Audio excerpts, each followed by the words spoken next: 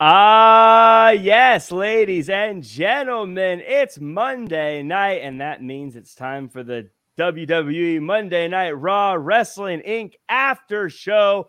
I'm Jack Farmer. He's Justin LaBar. He's Corduroy, Jimmy Corderas, and we are coming to you from all over the world, I guess. Anyways, we've got a pro wrestling show to talk about. Before we get into it, though, I always like to ask Justin, how was Raw last week, and why were you guys so quiet? It's funny you say that. You know, I saw that was the rap on the Pittsburgh crowd was that it was quiet. Which I mean, there's moments where I looked around at the people I was with. I was like, all right, that's a good pop. That was, I mean, but I guess on TV it just didn't come across. So sorry, Wrestling World Pittsburgh. Which Pittsburgh, I you know, has tradition of being a great wrestling town. So many great moments have happened there. Guess just need to turn those mics up a little bit on the crowd. But no, Raw was fun. It was I know it was a good time. It certainly. I went out prior to going into the arena. I went out at some of the local spots, and that was fun because it was always fun, but it was especially on this time because you could just kind of take that temperature of the fans, many of which are viewers or listeners of this podcast. So thank you for identifying yourselves, and thank you if you're watching, listening here now. It was, you know, it was kind of, you took the temperature, and they were like, same kind of excitement, like, yeah, man, like this is, it feels different now, and things are happening, and people are returning, and new things are happening, even if that new thing is just not having rematches, and you could definitely feel a palpable excitement. So that was a lot of fun. It was a lot of fun, and they're coming back in December for a SmackDown. So I'm looking forward to occupying a Friday once again in December with WWE. It's always fun to get to go see shows live. And it's always, I feel like it always reinvigorates my fandom when I go live, and especially getting to see people who watch this show live and in person too. It's always very fun to see all that. So very cool to get to see the show. I'm sorry that the pumped-in crowd noise has made me deafened to regular crowd noises, Justin. But I promised everyone I was going to ask you when you came on where the noise was, and I had to follow up. You know, one thing I will say though, to try to spin real quick, I again, if they're pumping a crowd noise, you know what it is, and it definitely sucks if you're pumping it in and you can see a broad shot of the audience and then their movements aren't matching the noise. I will say this, having watched Clash of the Castle, and I've seen this a few other times. I even noticed at SummerSlam, one thing they're doing, and I don't know again if it's a Triple H directive, but something they're doing more of that I've noticed since Triple H has been in charge. They are relying on more emotional crowd reaction shots, even incorporating them into the replays of saying, look at the reaction of this false finish. Look at the reaction of this finish. Look at the reaction of this crazy spot. WWE's always had cameras on the crowd, but they are utilizing it even more, and they're packaging it more to like make you believe that this was a big moment, and here's the people who are showing it on their faces. That's a simple, brilliant move to do because this whole thing is built on emotion. So that's one thing I do want to say with the crowd that they are showing more of, and you can't fake that. You could pipe in sound. You're not going to have 60,000 paid extras in the crowd looking like they're about to cry or jump with joy in a certain moment. That is true emotion. Yeah, so I agree with all of that completely. We have some news though we got to get into, and it's the news that everybody is talking about, everyone's excited about, everyone's chatting about, and that is NXT UK is no more. No, that's not what we're doing. That's not what everyone's talking about. Though my heart is broken. I love NXT UK. I want to talk about a press conference that went down, and things got a little out of control at this thing. CM Punk had some very specific words to say. He talked about Colt Cabana and their lack of a friendship at this point. He talked about some EVPs in the back, and how they were acting like children, in his words. And there's also news coming up now that there was actually a physical altercation backstage that occurred with Ace Steel and CM Punk and the Jacksons and everyone else. So this is a very interesting thing. Dylan Matthews in the chat asks, so what do you guys want to talk about? Yeah, I mean, Jimmy, some people who are watching the video, I was too close to a scrum today, and I got a Band-Aid on my face from it. No, I got a mole removed. That's all that is. But that said, Jimmy, you've been in wrestling for a very long time. Have you seen anything like this? I've seen altercations. I was there during the infamous Bret Hart, Shawn Michaels, not getting along. Let's just put it that way. I was there and witnessed the Jacques Rougeau Dynamite Kid stuff back in the day. So I have seen it happen. But I thought, I don't want to say I think the business has passed that, but it's just, I thought that they were more in control of themselves. And what I don't like about this whole situation, not only the fact that the guys are not getting along, let's put it that way. And there's whether it's egos, whether it's, whatever the case may be, whatever is causing this tension. The fact is, this is dominating the news cycle. It's because the wrestling business has changed so much. We see so much behind that fourth wall, behind that curtain now, and it gets reported out there. This has been a great weekend for wrestling, whether it's Clash at the Castle, All Out. It was a fun weekend to be a wrestling fan. Yes, of course, you can take little things from every show and critique this little thing and critique that little thing. But at the end of the day, it was a fun, good, great weekend to be a wrestling fan and go, hey, you know what?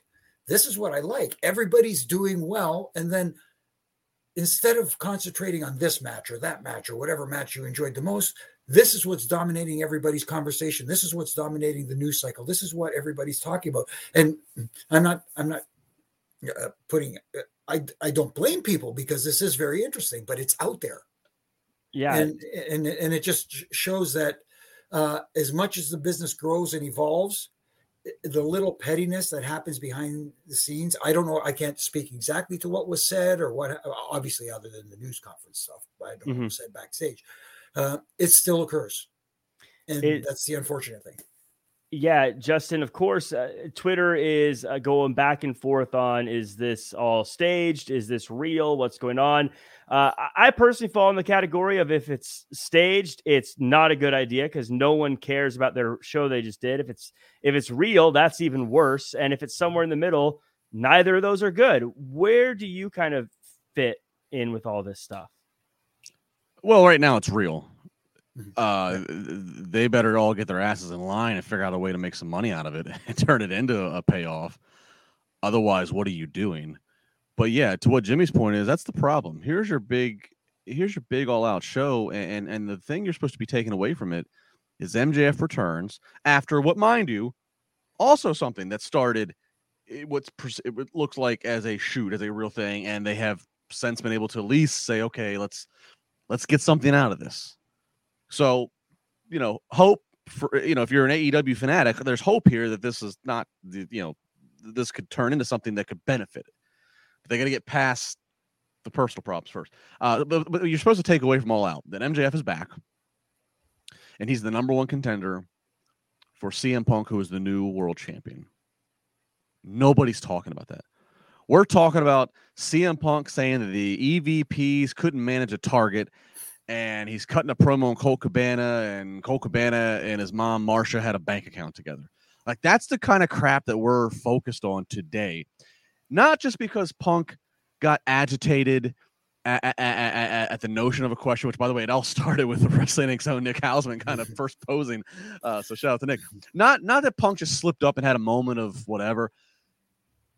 Punk went back to it. They had moved on to other questions, and he went back to cutting more promo, throwing more dirt on Colt Cabana, which, whether you like Colt Cabana or don't like Colt Cabana or even know Colt Cabana, like, this poor guy's not even there, doesn't even have the platform to defend himself, and he's getting so that's a whole other thing. So we have completely moved away from what's supposed to be the focus. And then, we hear about what went on after that. Apparently, that the Punk and the EVPs then had an altercation after the fact. And how could you be surprised if they're still in the building? How could you not want them to confront him and say, "What the hell? Why did you just go and do that with your live mic?" The thing that I want to note about all this that kind of is bothering me. I mean, it's bothering me, but it's kind of entertaining. It's not my problem. Mm-hmm. The boss is sitting right next to him. Mm-hmm. The entire time. And I can see at times the boss is uncomfortable. At times the boss is nodding. Maybe it's just a nervous reaction of he's like, oh my God, what am I doing? But you're in this, but you're sitting there, Tony Khan, and letting this go on and go on. And yeah, Tony tried to jump in a few times and Punk cut him off. No, at some point, you take the mic, you tell the sound guys to cut the mic. You say, "Okay, guys, we're gonna be done with Punk. No more questions. We have many more talent to bring in." You do whatever when you realize that this train is going off the tracks. It didn't take long to see this train was off the tracks because Tony Khan's sitting there allowing this to happen. This isn't like Punk came onto a podcast or went onto a talk show and went rogue and nothing could be done. It's not like Tony Khan hears about it after the fact. Tony Khan is sitting there in the same frame, in the same camera frame, listening to this, allowing it to happen, and rightly or wrongly, fairly or unfairly, the reality of that imagery is the boss is sitting there allowing him to continue to shoot on the microphone. That brings a subtext of the boss either endorses what he's saying or doesn't have enough boss balls to step in. Either way or both is a huge problem. You make some strong points there, Justin. I think my only defense in Tony Khan there's the double-edged sword of I like to let my talent say whatever they want, but sometimes they say stuff that they probably shouldn't be saying. And Jimmy, did he put himself kind of in a conundrum there where if he's quote unquote censoring CM Punk from saying something, he's now the big evil boss he said he'd never be. But if he doesn't say something, then he's, like Justin says, kind of endorsing what's being said. Yeah, it's like letting the inmates run the asylum, so to speak. And unfortunately, that seems to be what happens at times over there, at least from a perception standpoint. I can't speak to it directly, but I have spoken to people who have kind of eluded that to me. And again, not a witness to it personally.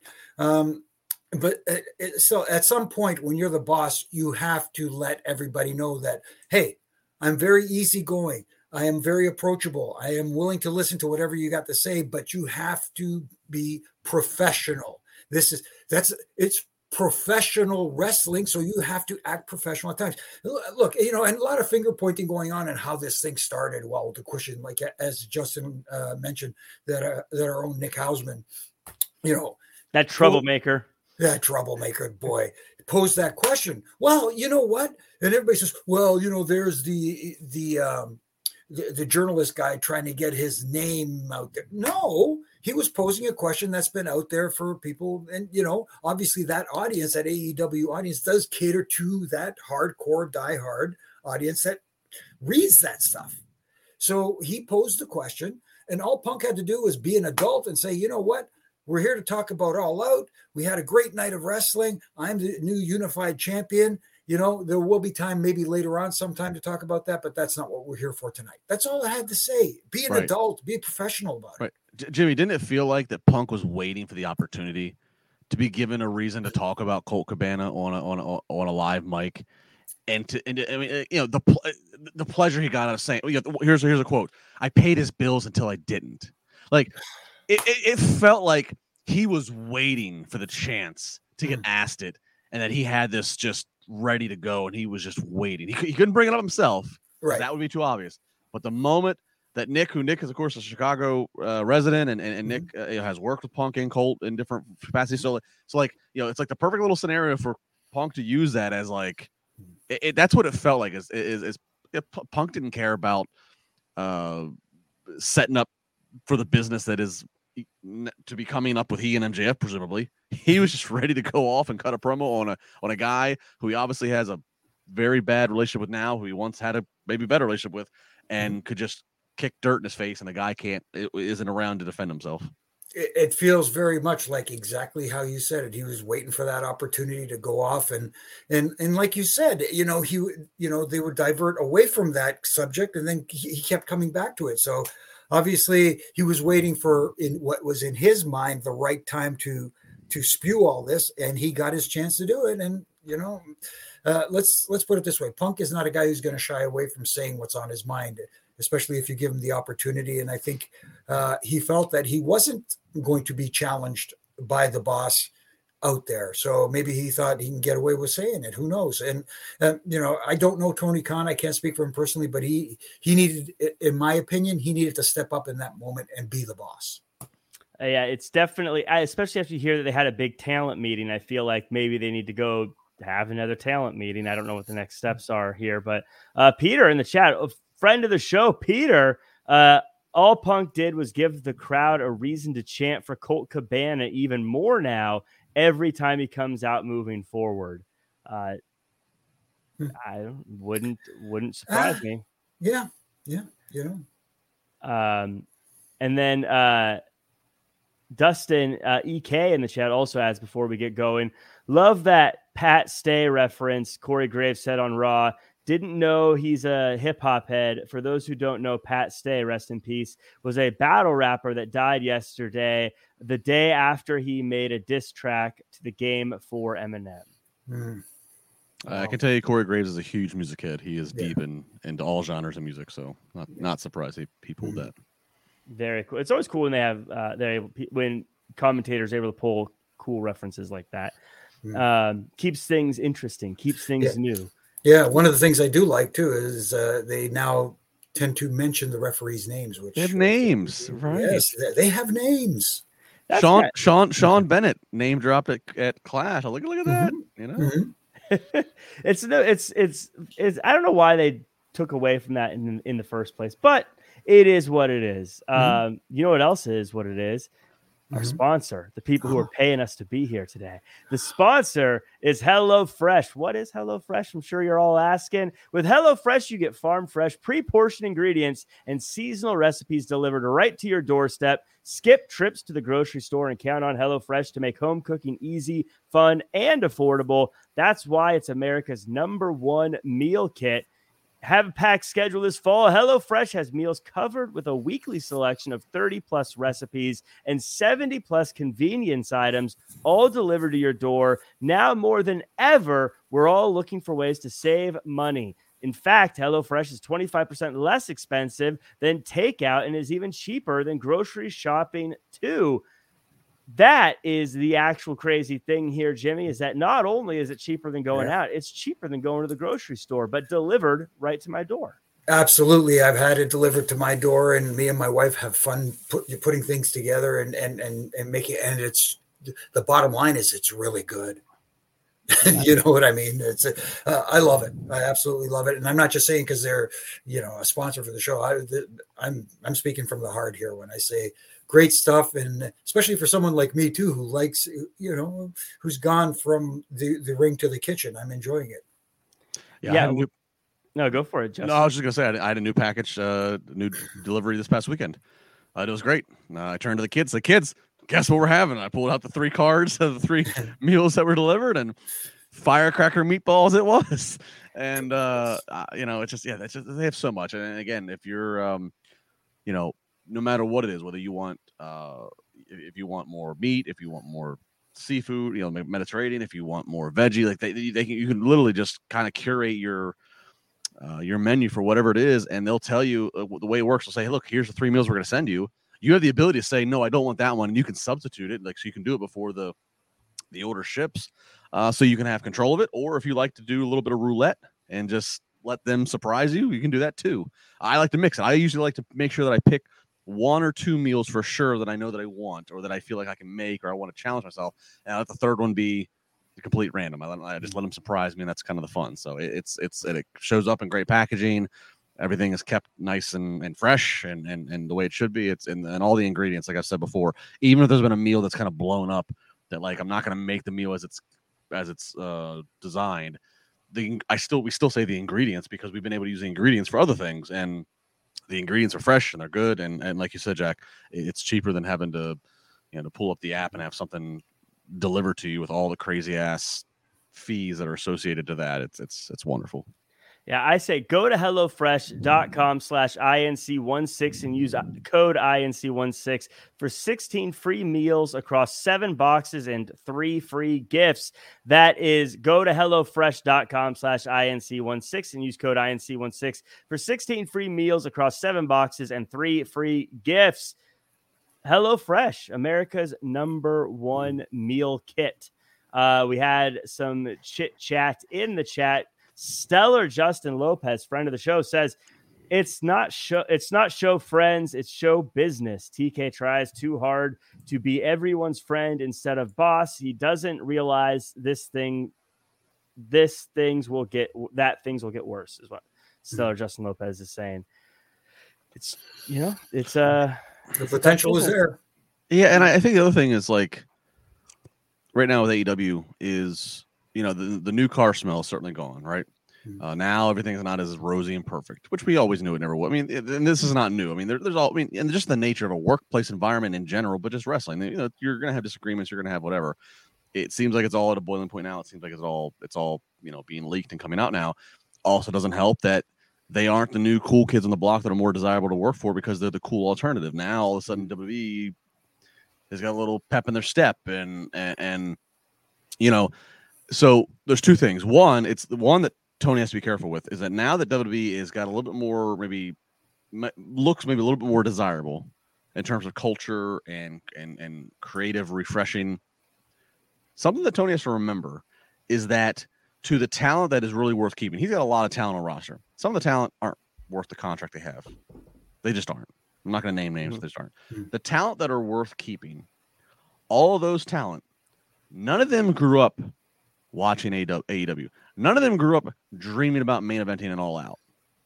They all grew up watching WWE. They all grew up dreaming about main eventing at WrestleMania. That's a leverage that WWE has for historic purposes. That they have that established thing of this is what you wanted to be when you were a kid. It doesn't mean that everybody's going to leave AEW at the chance they have, but it is something that all of a sudden now, where it's like things seem a little bit more positive over in Stanford. It's something you have to contend with when contracts come up. It's a negotiation problem. The other thing that Tony has to the thing we have to keep in mind here is that, like, what's the accountability? WWE has the accountability. They're a publicly traded company. They have to report their earnings every quarter. Everything is public and to some degree. It's not the same case with AEW, but at some point, there has to be an accountability.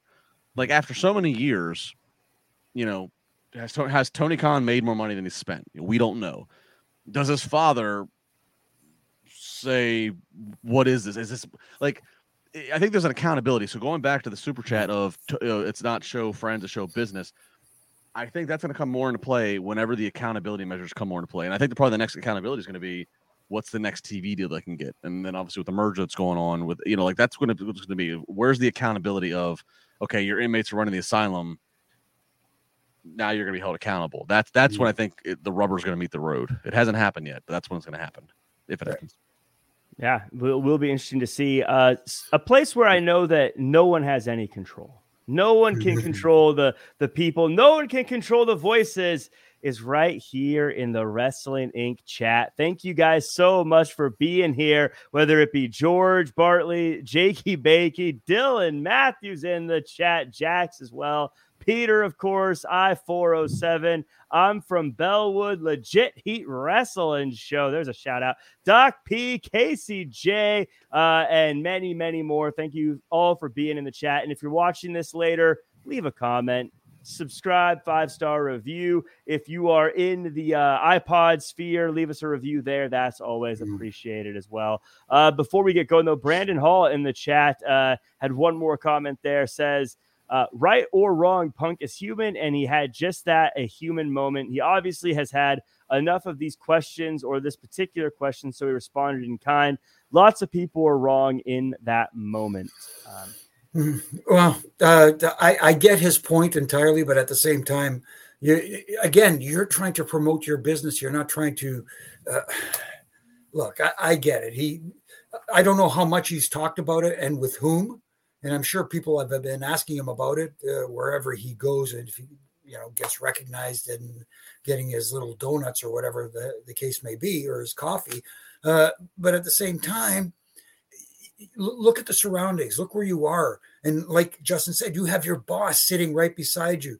And when you think you can just overstep boundaries like that for the company, it just didn't, the company itself didn't come off looking good afterwards. Yeah, Brandon, this isn't a moment of human error and fault. This guy, at some point, you own your reputation. This has followed this guy. somebody very high up in the wrestling business that of course I'm not going to name drop, but I'm making this point here. Somebody said to me about this time last year when Punk showed up at AEW, they said, I give him a year and the locker room is going to be as divided as it's ever been. And damn, that train is right on schedule. Wow. And that somebody is somebody who has worked with, like, it's just, I don't, it's not that I'm not, you don't wish for it.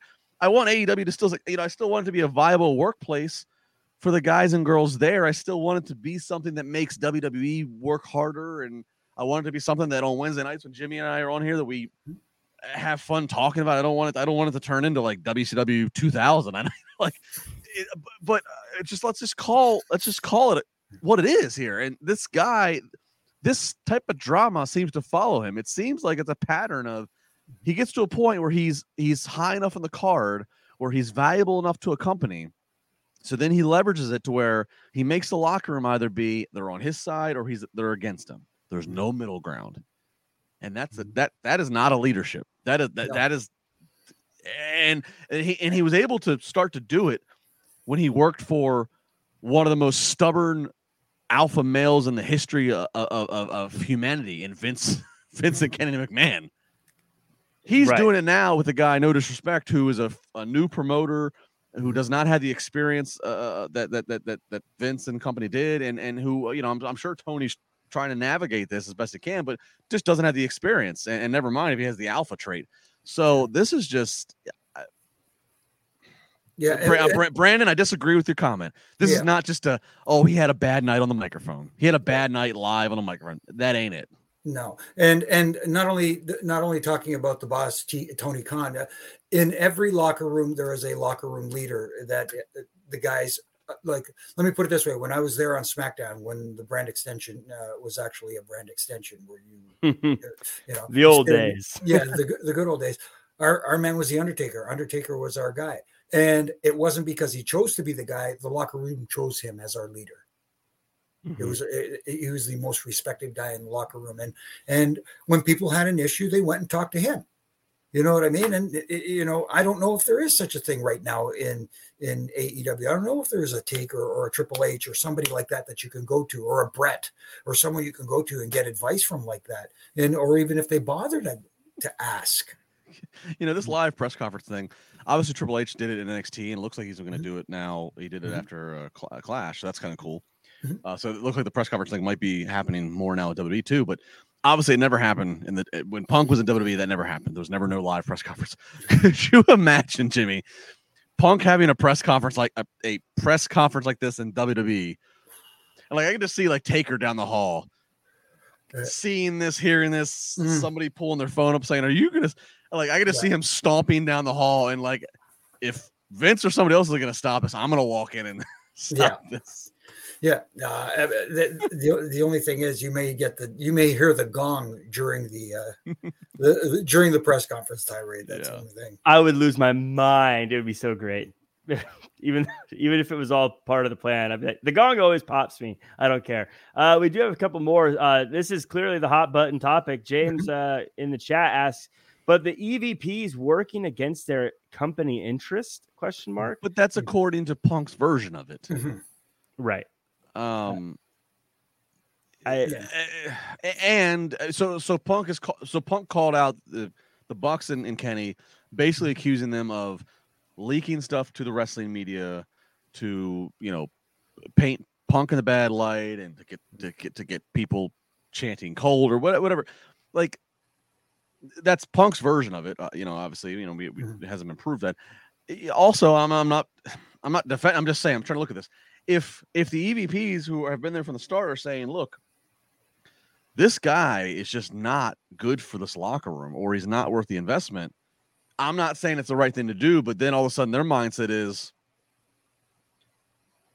what again, it's not right, but I can see that their mindset is we got to get rid of this guy, or we got to work to shift the balance of power. So and again, I'm not saying it's right, but I just think that we're looking at if Punk is just a talent, but if they're EVPs, if they are talent and also have an office position, and this is bigger, even if when they retire from being Kenny Omega and the Young Bucks as talent, if they're supposed to still continue on as suits, and they see this guy who's cancering or poisoning the locker room or the culture, it's a different perspective. Again, I'm not defending whatever they did or did not do that Punk's accusing them of, but I think we have to just keep in mind the perspectives that are going around here. Right. Well, James continues and says, calling out Punk without calling the EVPs is dumb. I'll say this, James. The reason the discussion is so much on Punk and not about the EVPs is the EVPs weren't the ones that said anything at the scrum. So for anything they may have done, it's speculation. But I know for a fact what CM Punk said, because he said it at the scrum. And that's why he's the one that is being talked about in this situation. Exactamundo. If it had been Paige who was out there, maybe we're talking about Paige right now, but it was CM Punk in that case. So that's why he gets this up. Talk about who is in charge and the locker room leader. Kelvin says the buck stops with one person, Tony Khan. Jimmy, do you think that's fair? Or do you need one of, for lack of a better term, one of the boys to be the locker room leader? There needs to be someone there who is the senior guy that the talent can go to when they need something, who almost like a go-between if they don't feel comfortable going to Tony Khan. But it was different in WWE because Vince, although he was more approachable than people claim or seem to think he was. I mean, there were even times where I could, Mr. McMahon, can I talk to you for a second when you got it? So I said, yeah, catch me in about 10 minutes or whatever, you know what I'm saying? There doesn't seem to be that person there. They've got guys there like the Arn Andersons. They've got Dustin. They've got, Billy Gunn, and stuff like that. And who could beat up everybody if you wanted to. Still looks fantastic. I'm so let Punk take a swing at Billy Gunn. He made Keith Lee look small at All Out. I don't know. Sorry, not to making an All Out show, but when they stood next to him, I was like, I think Billy Gunn scales to whoever he's standing next to. I think if Billy Gunn stood next to Omos, he would be 7'5", because he just scales to whoever he's next to always be bigger than them. He's always been deceptively huge. Because back then in the WWE, there were a lot of big guys. So that's why it didn't feel that way. Now that you see him out there and you go, my goodness. Well, we do have a few other comments here. Z1, or actually Peter says, the scrum should be more of what Nick asked and Punk responded than worked questions from AJ Awesome and Izzy asking about a scripted match. I think there's stuff to work there, but what do you think, Justin, about the scrums? Well, I mean, I've been part of these before, more on the WWE side. The scrums aren't there to have a volcano of what this has become. They are there to, to try to get a little bit of real, to try to get, of give a little bit of clarity to was this person actually injured? Was this the actual storyline direction? As much as the talent or booker is willing to evolve, but it is also there to just carry on the story and carry, these things are never meant, again, to go on a tirade of however many minutes and talk about a previous lawsuit. That's just not what this. In hindsight, Tony Khan maybe should even be thinking maybe Punk shouldn't have been even doing this. I don't know, but I've been part of these. You're allowed to ask what you want to ask. It's not like you're told you can't ask this. You can ask what you want to ask, but part of it is you don't. If you get one bullet, if they're going to go to you once and you get one bullet to fire, you're not going to waste your bullet on something that either is. You're not going to waste your bullet on something that's going to be just completely dismissed. Right. Perfect example, or not perfect, but just general example. Every so many months when Triple H would do his NXT conference calls, I would always be on those. I'd always promote on Twitter that I was going to do them, and I'd live tweet them. Inevitably, there would be a million yahoos on Twitter that were ask him this, and it'd always be the most salacious stuff, ask him why Vince is screwing up this with Raw, blah, blah, blah. And it's why am I going to fire my one bullet on that? Because, I asked him exactly how you worded it. Triple H is going to obviously just he's going to just deflect around that question.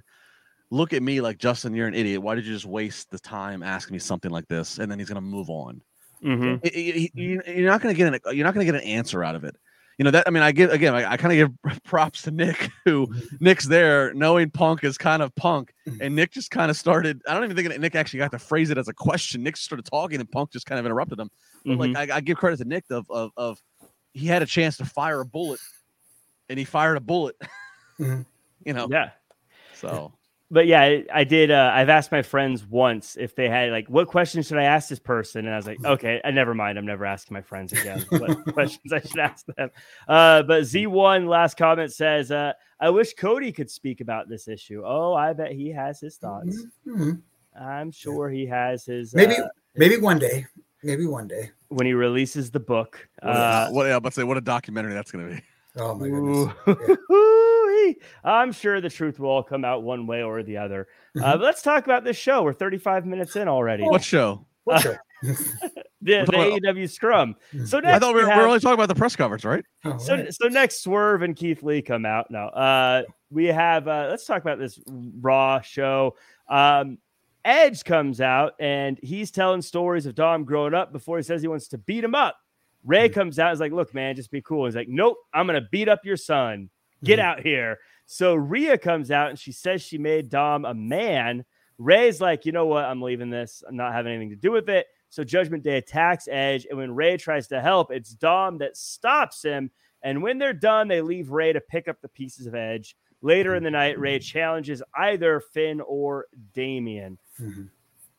Justin, when the idea of Dom leaving Ray got into all of our heads, was this what you envisioned? And are you kind of happy with the way this is going? I'm good with it. I'm actually, again, I'm glad that it was inevitable that it was going to happen. I think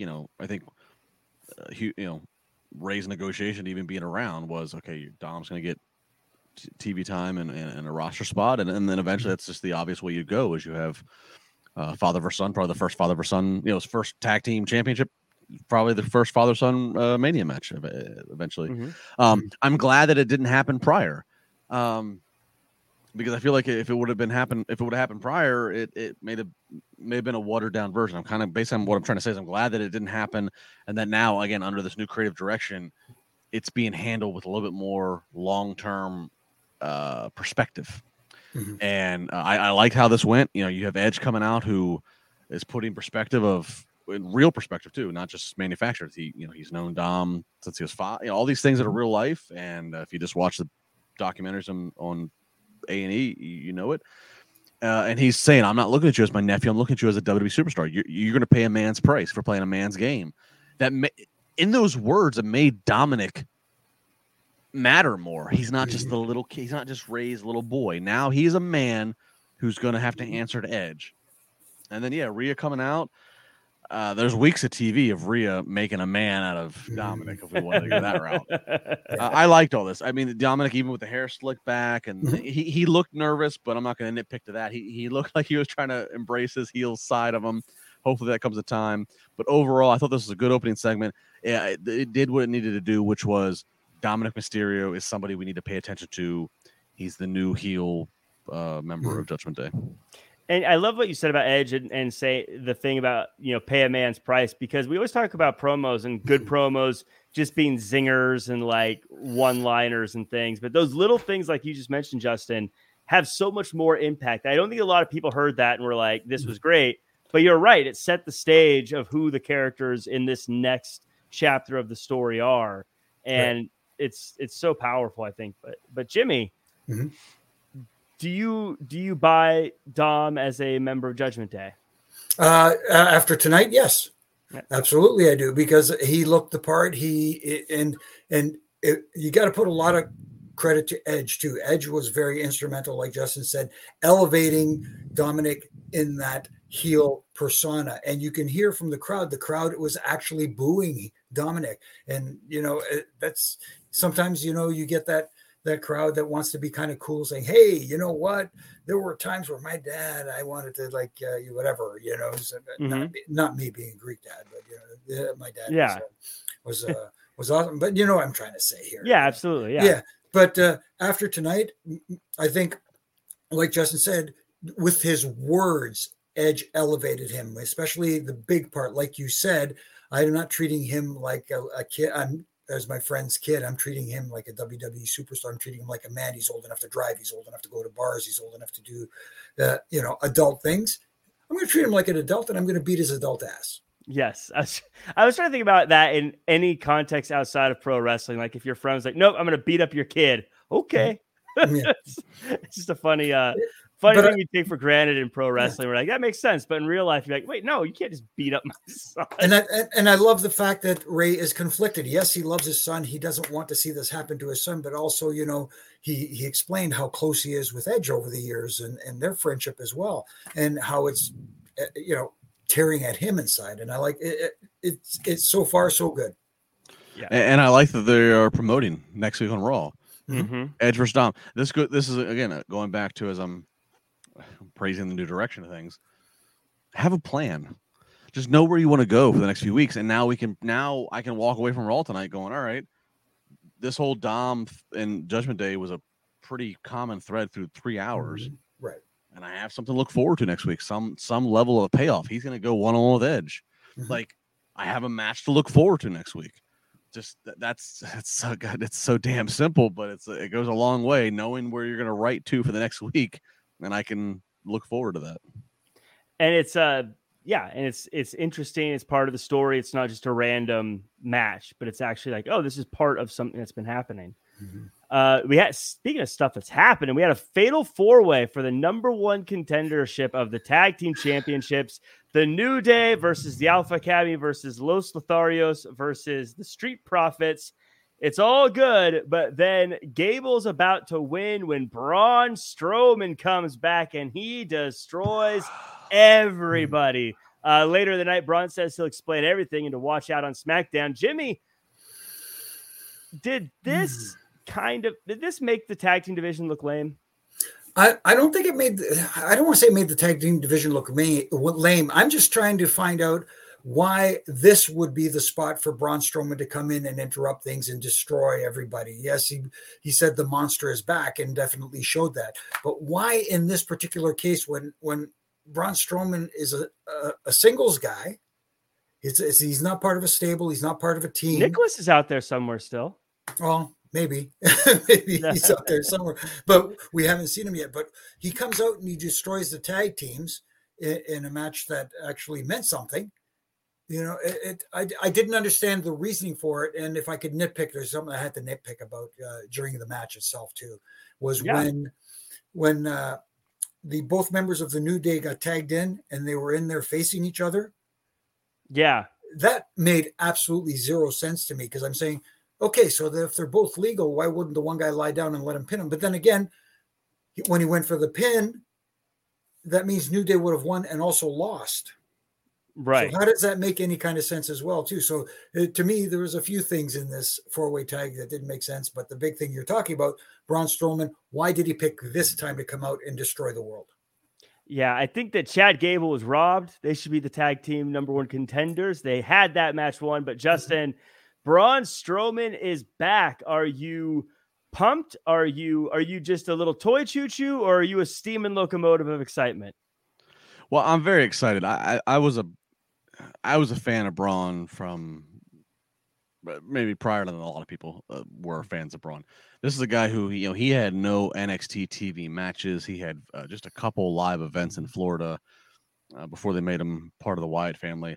This guy has maybe one of the fastest learning curves in the modern day, and has not flaked out. When he was with them, he developed. He had lightning in the bottle. He should have beat Brock at a certain time, and they didn't pull the trigger on it. Mm-hmm. It is what it is. I'm glad to see him back. He's in phenomenal shape. Jimmy's points are all valid.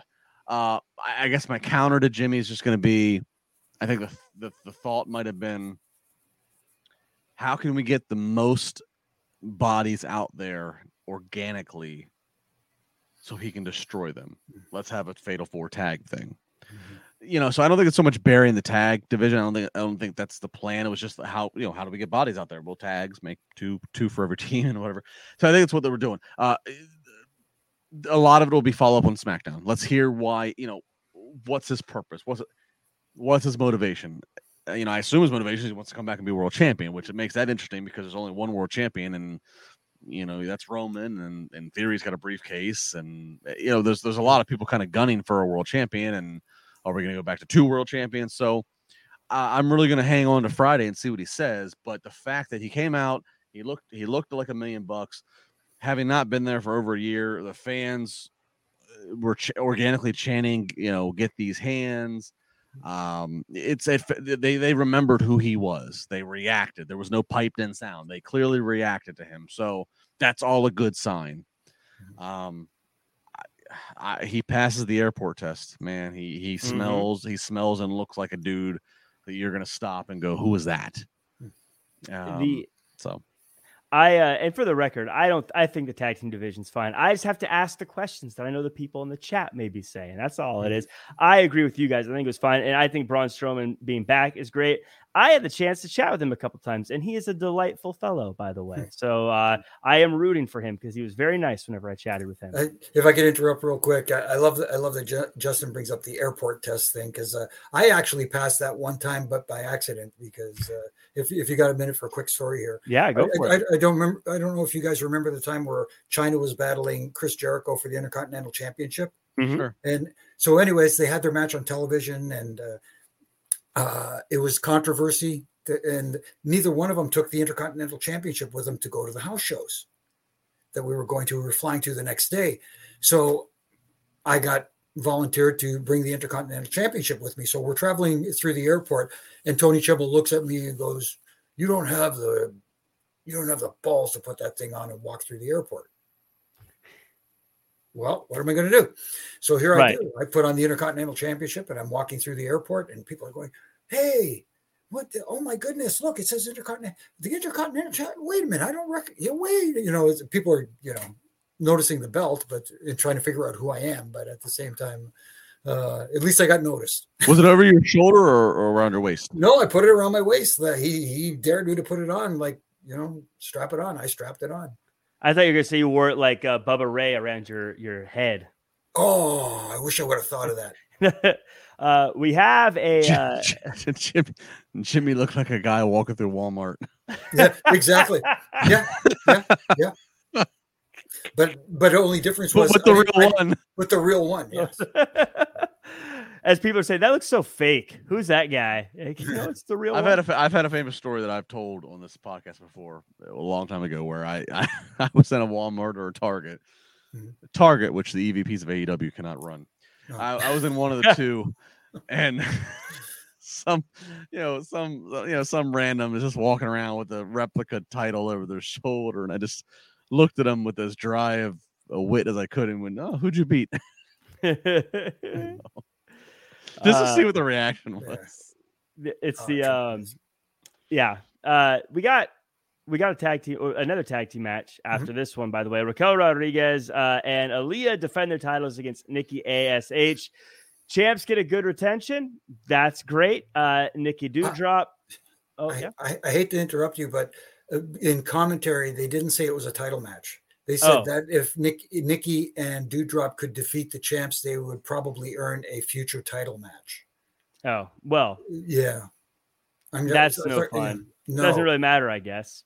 Yeah, so why have the match? They lost. So, well, Jimmy, I guess that's my point. Is I want to ask, is Nikki ASH and Doudrop, they've kind of become the punching bags of women's tag team wrestling. I guess you could say that, but the other issue I have is non-title matches where you have to beat the champs in order to get a shot at the champs. When you beat the champs, you should be the champs. When did that start? Non-title matches have been around for a long time, but they haven't been used in that way in the past, where you had to beat the champ to get a shot at the champ. You know what I'm saying? It was just a random non-title match where the title wasn't on the line, and then it eventually led to something further down the line. It was an angle. Right. Now they're doing these, you got to beat the champ in order to get a shot at the champ. That just makes no sense to me. That grinds my gears. Nobody ever boxed Tyson non-title to then get a match with Tyson. Yeah. You only want one match with him anyways. One fight with him, yeah. So, Justin, now there's been some, if you're paying attention backstage, there's been some some teasing that there might be some issues between Doudrop and ASH. Like they may be splitting up, but also I think it's good Raquel and Aaliyah got to win. Any takeaways from this segment? Yeah, not much. I mean, I'm a fan of Raquel. I'm a fan of Aaliyah. I'm a fan of Nikki and Doudrop. I'd like them to shed the Doudrop experiment. But Nikki, same thing. Nikki is one of those ones too that if they wanted to, she could be.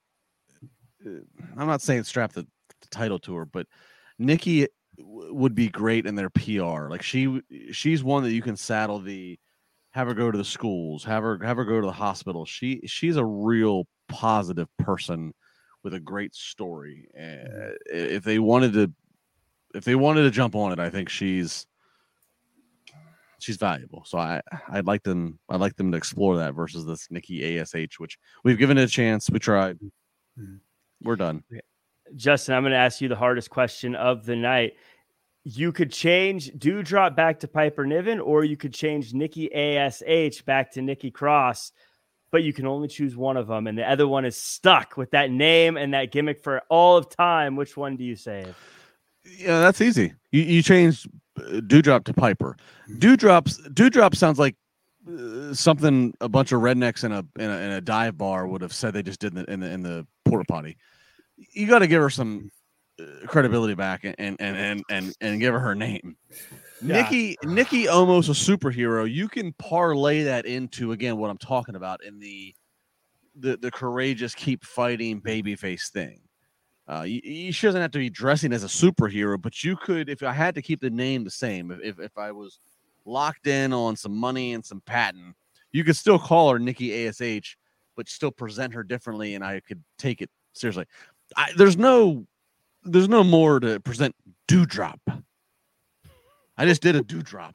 Like, no, give her back to Piper Niven. I thought Doudrop was a fancy drink at a bar, right? That you get made fun of for ordering, but... right? But that's what I mean. There's no. You got to drop the Nikki ASH could survive. Doudrop cannot. Interesting. So speaking of not surviving, Jimmy, later in the night, Austin Theory comes out and he's trying to talk to a busted up jaw. Kevin Owens helps him out, though, does some talking of his own. We get ourselves a multi-segment match, and Kevin Owens gets a clean, strong win. His stock continues to rise. Theory stock continues to fall. It feels like they're getting Kevin Owens ready for something big, though, Jimmy.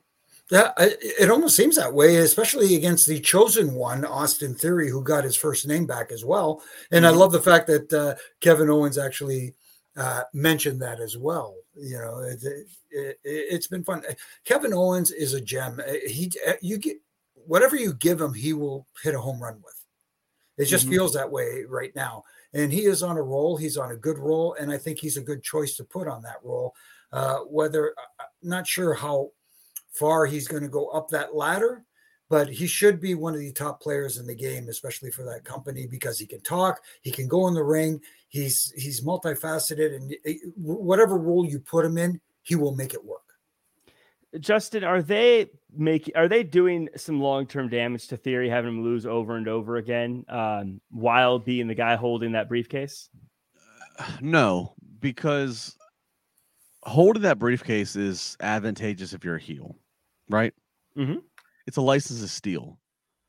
It makes that it almost makes the dastardly cash in that much more.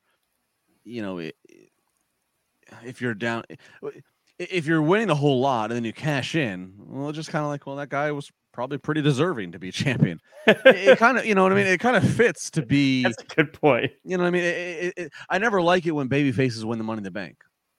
Right. Because it's not very babyface of them to cash it in this traditional manner. You know, you go back to the origins, Rob Van Dam calling his shot, telling John Cena, I'm going to meet you here, there, when, where to challenge you. That was a very babyface thing to do, but also smart because he did it he put him in an ECW environment for one night stand. So, you know, whatever.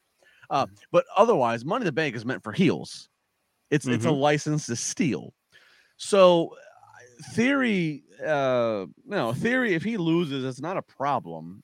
I mean, you can't bury it. He can't be squashed in a matter of minutes or seconds. But like, it's okay if he gets challenged and he can't answer the challenge of these faces, and he still tries to cash in because that's what it's there for.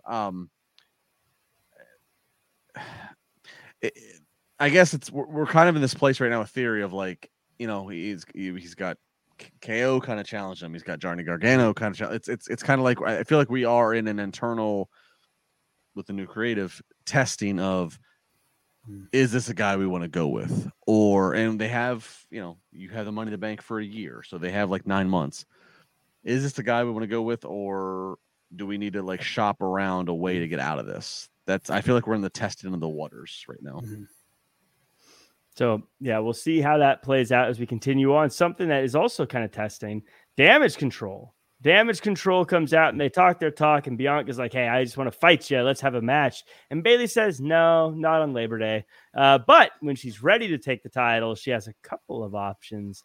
Justin, I love the slow approach they're taking with Bayley and letting her know and letting her kind of pull the strings here of Bianca Belair. I think that these two have a great chemistry together, and I like that they're making us wait. What are your thoughts of this early rivalry as it's developing? No, you said it. It's just long-term story. We don't need to rush this. We don't need to. Let's just let this play out. Let's let the people wait and pay to see these two women touch, so to speak. That's all it is, and it's just simple storytelling, and it's easy to, not easy, but it's there's avenues to do this when if you're trying to protect Bayley from having a one-on-one with Bianca. She's got two lackeys. This is wrestling 101. This I know I'm gonna get. Let's watch the comments tomorrow. I'm being paid by Triple H. Yes, of course. But it's I am. Hang on, he's calling. Let me silence this. Sorry, he was calling. It's just wrestling 101. Yeah, it's all it is. It's just that's all it is. Bayley versus Bianca is something to do at a bigger show later on. How do we buy time? That's all they're doing. It's done well right now. Yep. Jimmy, any extra takeaways from this segment here? I felt like it was executed pretty much perfectly. I mean, obviously, I always want more than that, but they gave me everything I probably should have gotten. No, absolutely. And they're making you anticipate this match because now you want to see it happen. And that's the whole idea when they say talking people into the seats or talking people to sit in front of their TVs or buy whatever, I guess, premium live event or whatever, however the service is now. Here in Canada, we don't have, we still have the WWE Network in Canada. So that's the way it works up here. And so, you know what I mean? I think they're doing it right. And like Justin said, take your time. And I think I said this on here before. One thing Triple H, I think, is very good at is being able to blend old school with new school and still use that mentality from old school of take your time and kind of, add some new school elements to it and still make you want to see it. Well, Jimmy, talking about taking their time, Johnny Gargano has been around for 3 weeks now. But his debut in the ring is next week. He tells Theory of all people that who do you want to see him face next week? And what are your expectations of Johnny Gargano so far? No, I enjoy Johnny Gargano. I think he's a great talent, and I think he's going to do wonderful on the main roster, especially with someone like Triple H at the helm, because he is pretty much a Triple H guy. From NXT. So I'd like to see him against Theory. That would be good. And, and it goes to what we were talking about, if you want someone to be, for lack of a better term, the fall guy for Johnny Gargano's return, so he can make a triumphant return, not return, but debut on the main roster. Right. Why not him? And again, like Justin said, he's still got that Money in the Bank briefcase in his hand to fall back on. You know what I mean? So I wouldn't mind seeing that. And I know the match would be good. As Rey Mysterio gets older, I keep believing, Justin, that Johnny Gargano is the king of the underdogs, in my opinion. Do you think it's going to be, do you think he's going to have a successful run here on the main roster? I mean, obviously, we don't know who's facing first, but if he was a stock, would you buy Johnny Gargano stock?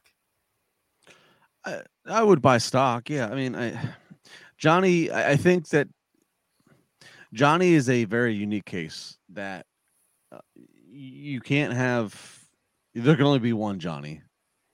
You know, if they try to have 2 or 3 or 4 others that are too similar to him, no. Johnny is not the biggest. If you let him talk unscripted, he has his own voice, but he's not going to necessarily talk the most people in the building. But he has this organic thing about him, especially as an underdog, that you want to root for him.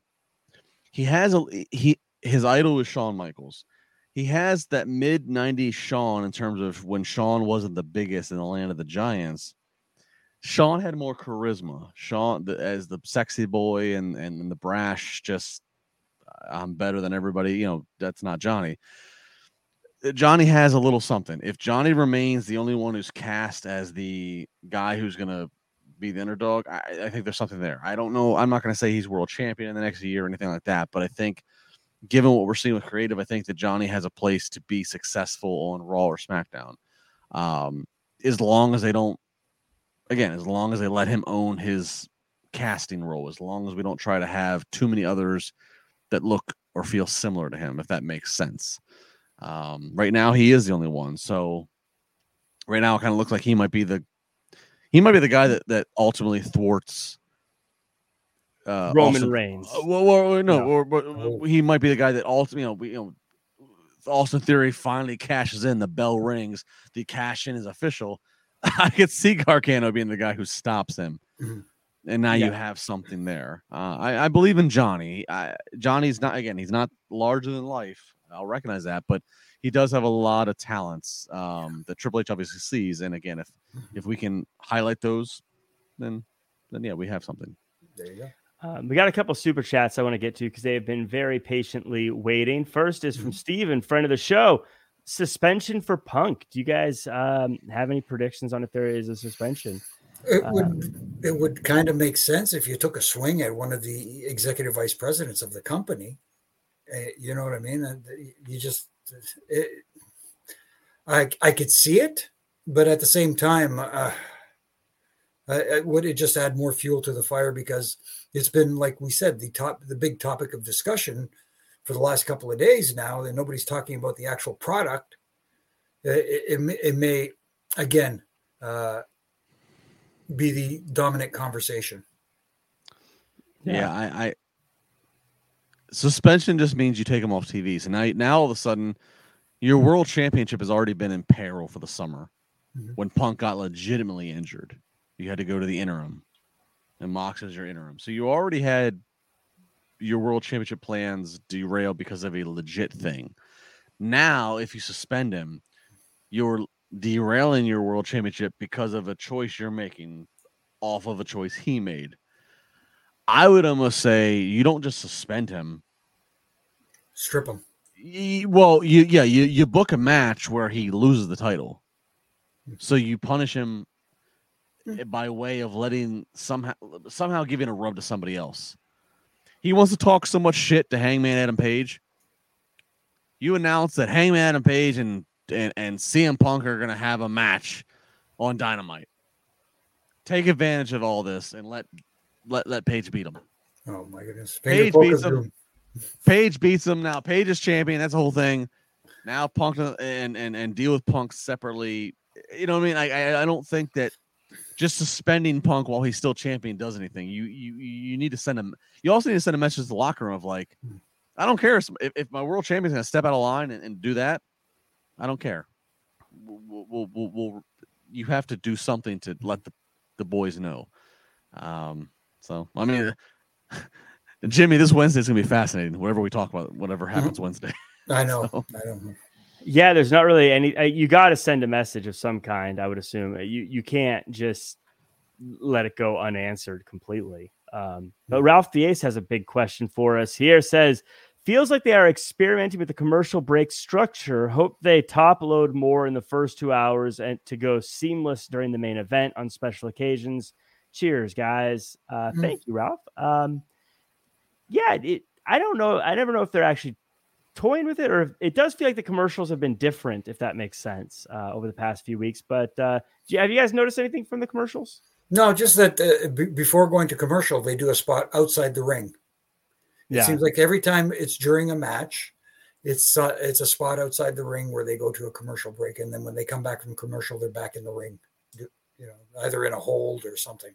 Yeah, I mean they have to take 5 breaks an hour, unless they get special permission for something other. So it's just a matter of all. So it's 5 in an hour, so they can time it however they want. If they want to front load and have 25 minutes of action, they can do that. But then you have 35 minutes remaining that you got to get the breaks in. So it's just how you want to format it. All I know is I'm not seeing my "that's metal in your lungs" guy anymore, and not as much as I used to. Anyways, I don't know. We got Rey Mysterio taking on Damian Priest, and they're going at it until Judgment Day shows up. Dom specifically stops Rey from hitting the 619. Priest gets the win. Post-match, Rhea lays out the challenge: Dom versus Edge next week. I thought, Jimmy, this was a great way for them to have Dom be the one that kind of is clashing with Rey and subtly push us in that direction, because clearly Rey doesn't want that, but this is kind of forcing his hand. No, absolutely. And again, it's taking their time with it. And of course, they laid out the challenge to Edge, who they hurt this week, took out his leg. And will he be at 100% next week to face Rey? I'm sure that he will come out regardless, whether he's still selling a little bit of the injury from tonight. And at the same time, this is an opportunity for Dominic to get a huge win, regardless of how they do it, whatever shenanigans they use, however despicable methods they use to get the win over Edge and defeat him, because Edge would not be hurt by this in any form or fashion, but it would elevate Dom to a new level. And the other thing I'm liking is it's almost like Rhea is his spokesperson. And Rhea's game is getting elevated at the same time as well. And right now, I'm loving everything about this. Yeah. Go ahead, Justin. No, I'm sorry, Jack. I want to say, just off of what Jimmy was saying here, not so much about Dom, but the last couple of weeks, I don't know if this is the intention, I have felt like, man, Rhea, I associate Rhea as kind of like the leader right now. And man, what a compliment that is to a woman in a stable full of men otherwise. Yeah. And that's good. And just, we've seen her manhandle Tom when he was the face. And now that, again, she's there, like, I'm going to turn Dom into, like, there's just something there. I'm not trying to get perverted about it, but there's just something there of like, of dominance, of like, little boy, I'm going to turn you into a man. I don't know. There's something there, but that's what they're definitely leaning into that. Like, I'm intrigued by it. Dom, he looks a little nervous. I need to see more comfort in him, but Rhea, I'm feeling it. Finally, it feels like Rhea, everything's coming together. I was going to say, because I agree 100%. I was going to say it's interesting that not long ago, we were all saying she looks so uncomfortable and like she's reading cue cards and doesn't have a voice. And now it's just like every time she's on the microphone, you're right into her being the leader. I think it's clear and important that we say that she seems like the leader of Judgment Day, not like the valet of Judgment Day. She's the boss of them. Her mind is leading their actions. Yeah. Yes. And so just really cool to see that. So that group, at least for me, has had an incredible turnaround, because it was definitely on life support for me. I was like, I don't know about Judgment Day anymore, but Rhea, and I think Rhea primarily is the one that turned it around for me into making like, okay, this is a cool group again. We had, two quick things to get to before we wrap up the show. Rollins and Riddle. Riddle wants a rematch. Rollins does not. Justin, I'm pretty sure we're getting a rematch. Do you want to see it? I mean, I do. I like both these guys. I do, because the way that the Clash of the Castle ended, Rollins got the win, which that did surprise me. And then Rollins really kind of just, kind of bidding him goodbye. I'm past you. I'm above you now. Baby faces on Raw, considering that the champion, the one Universal World Champion, is Reigns, and he is primarily SmackDown property. It makes me watch who the up and comers are on Raw. KO is there, obviously. Lashley's there, but he's the highest ranking title holder, as we'll talk about in a second here with the U.S. title. So I'm curious, like what's the plan for Riddle? Mm-hmm. So I'm into it. I still believe in Riddle. So yeah, I like it. Jimmy, I guess the difference this time around is it felt like Rollins was a little bit of an instigator before, where now it's Riddle fighting for the rematch. Right. Now, and as he should, like a good babyface should. He didn't like the way he lost, and he wants his retribution, his revenge, so to speak. And if they do have a rematch, I'm just curious if they'll add some kind of little. I'm not saying like a cage or anything like that, but is there? This is their one final time that they're going to meet, and or something like this. But I am. Again, looking forward to it. I thought the leading up to this match was incredible. The way they did it with that the promo segment leading into the match at Clash at the Castle. But I'm curious to see now what they do next to get me invested in their next match. And I know these two guys can do it.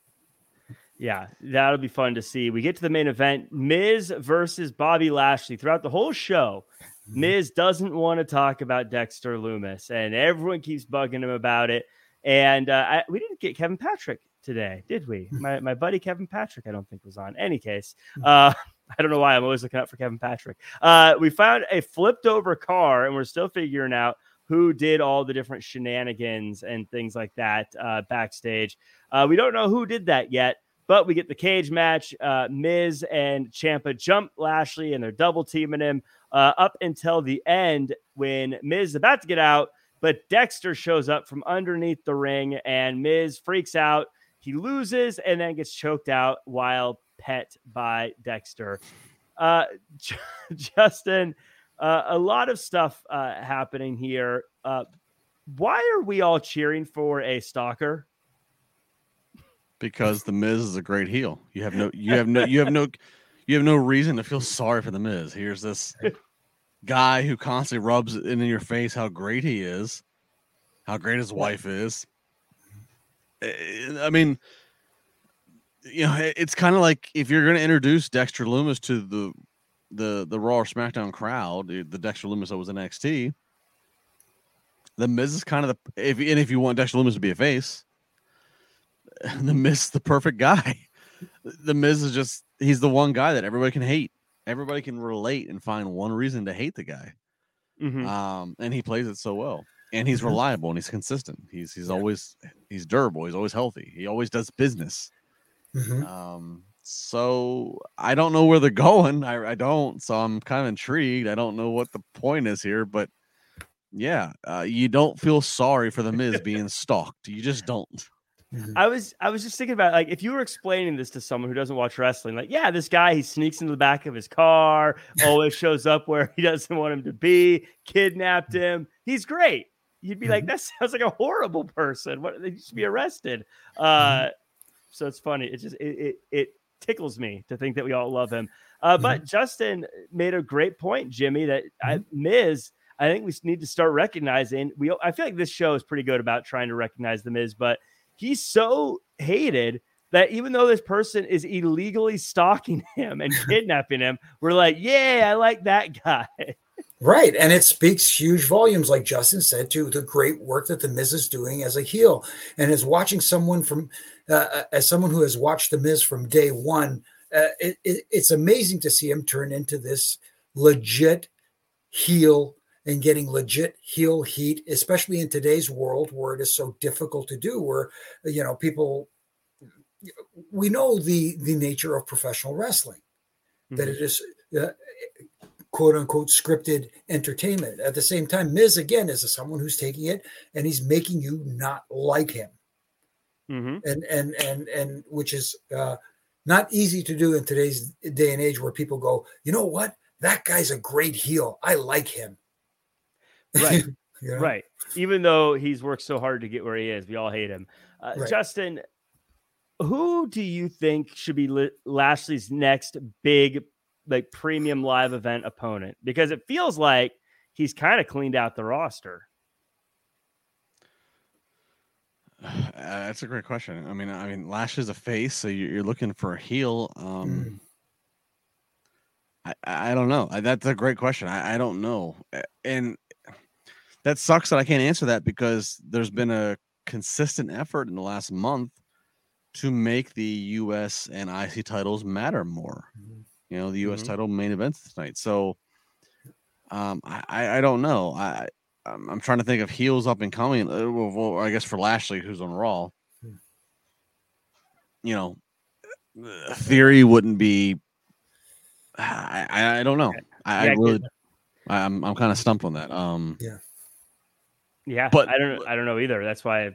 Yeah, that's a tough one. I mean, like, you can make an argument right now that Seth Rollins, but it just doesn't seem like he's finished with Riddle yet. But I mean, I guess, well, to that, Jimmy, if Seth all of a sudden said, I beat Riddle, done that, I want Bobby Lashley, that would enhance the U.S. title. For as long as we're going to have one world champion over these two brands and Roman Reigns, if that did happen, that would at least, in perspective, let me think of the U.S. title as, again, a bigger deal. If Seth said, I'm going to go after that. I don't know who else would. I mean, because I'm trying to think of the heels that they have in line, and there's just nobody really there. Yeah. It feels like Seth Rollins, but yeah, he's tied up. So I don't know. I don't know where that would be, but we do have a couple before we wrap up, a couple of chats. Dylan Matthews in the chat says, can't wait for Dom to change his name to Guerrero. They were chanting tonight. I'm your poppy. Who's your poppy? I love wrestling fans have a good memory for certain history. I love it. And Kelvin says Rollins versus Riddle in the fight pit. Oh, I remember that thing. I feel like if I was Seth Rollins, I would never want to get in the fight pit. Like that plays his opponent's strength. Exactly. Yeah. It should be a kooky wardrobe match. I don't know. That's why I'm not on the booking committee. But that's kind of the show. I felt like this episode, it wasn't bad, but it felt very uneventful. Maybe just because I was still kind of seeing all these news and notes from a media scrum the night before. I was kind of expecting a bigger day, but then I also realized, it's a holiday, so probably not going to be a big show anyways. And I'm sure a lot of people are coming back in from Cardiff and all this other stuff, so probably shouldn't have expected a big show. But to me, it felt kind of bland. What did you guys think? No, sorry, Justin. No, Jimmy, go ahead. No. What I liked about the show is they're giving everything time to develop. They're giving the matches time to tell stories on TV and get people over, even the ones that aren't going over. I think that they're doing a good job of putting great matches on, especially tonight. I thought the Kevin Owens match, Austin Theory match was really good, and obviously Ray and Priest. A lot of good matches, and we're seeing a lot of it. And like I said, they're taking their time with everything instead of trying to rush through everything. Yes, it's a 3-hour show. I get it. They have a lot of time to fill, but I think they're utilizing that time wisely now. Yeah. Justin, any Labar Day thoughts for the Raw? No, like what Jimmy said. Yeah, 3 hours. That's fine for a pay-per-view or a premium live event. It's not ideal for a weekly show, but they're making it work the best they can right now. So kudos to them. The thing I'm watching is that, we just had, the Clash of the Castle. The next thing, I guess, is Extreme Rules. So they have Extreme Rules. I think they have a Saudi show and then Survivor Series. So I guess that my watch is the pacing of what they build to. We know the Saudi shows are very always marquee heavy. So if they have been. This will be Triple H's first, so right? Maybe, very fair point. So if Vince is truly out of the picture, which all signs point that he is, and he had been somebody who had been at the negotiation table, that will be interesting. You're right.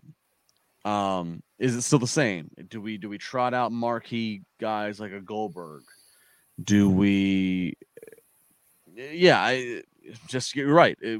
What's that going to be? So I'll be watching the pacing of what are they building. We already have Dom versus Edge next week on Raw, which if they wanted to, that could have been a pay-per-view match or a premium live event match. But they're doing it next week on Raw. So I'm going to watch what the pacing is. What are we building to? Certainly Survivor Series looks like it could be something of more relevance than it ever has been in recent time. Again, Triple H bringing back an old school mentality. You look at the bloodline with Roman, the Usos, and the newest. There's a lot of Survivor Series. Judgment Day. There's a lot of factions that are forming that make Survivor Series seem interesting if there's stipulations. Right. So I'm just kind of watching the pacing to see what week to week we're building to with the different milestones we have to satisfy. Yeah, this is where things with Triple H being in charge will get interesting, because now I don't want to say the honeymoon's over, but I mean that, and the initial pay-per-view run is over. Now we're going to see how things continue to build. So it'll be interesting to see. We did get a super chat from Ralph the Ace saying Monday Night Raw feels fun again. I'll be honest, I think for the weekly shows, it's my favorite weekly show in wrestling right now. Yeah, and the other thing too is that we have to remember that it's a benefit for Triple H is that. And his interview with Ariel Helwani was great. Check it out if you haven't seen it. Vince headed up creative. Vince headed up marketing. Vince headed up global distribution. Like, Vince was the buck stops here for all things. It seems like in the new era, without Vince, that's not the case. Triple H has content. So basically he's the booker. But Nick Khan is helping take care with his president role, taking care of what he might take care of with, global partnerships, and Stephanie with her. What it seems like is that Triple H is not being tasked to fill Vince's shoes, which Vince did crazy things and worked 20 hours a day. That's good. Triple H is being asked to do what he's good with, which is creative and talent, which is what he knows. But other people in the boardroom will do other things.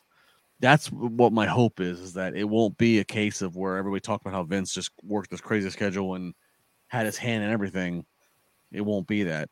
Triple H is the content guy. He's going to book the shows. It's going to be the best book shows because he won't be worrying about global distribution because Stephanie will be doing that over here. That's the hope here, is that the delegation process has been figured out. It does feel like we haven't heard much from old Nick Khan since all this shook out. Maybe because he's now focused on his thing instead of everything else. I don't know. I have no idea. But that's the show. Bring back Jimmy Corderas, referee consultant. Ooh. Yes. Head vice president, executive vice president of refereeing duties. There's a few things I'd like to talk to the referees there about.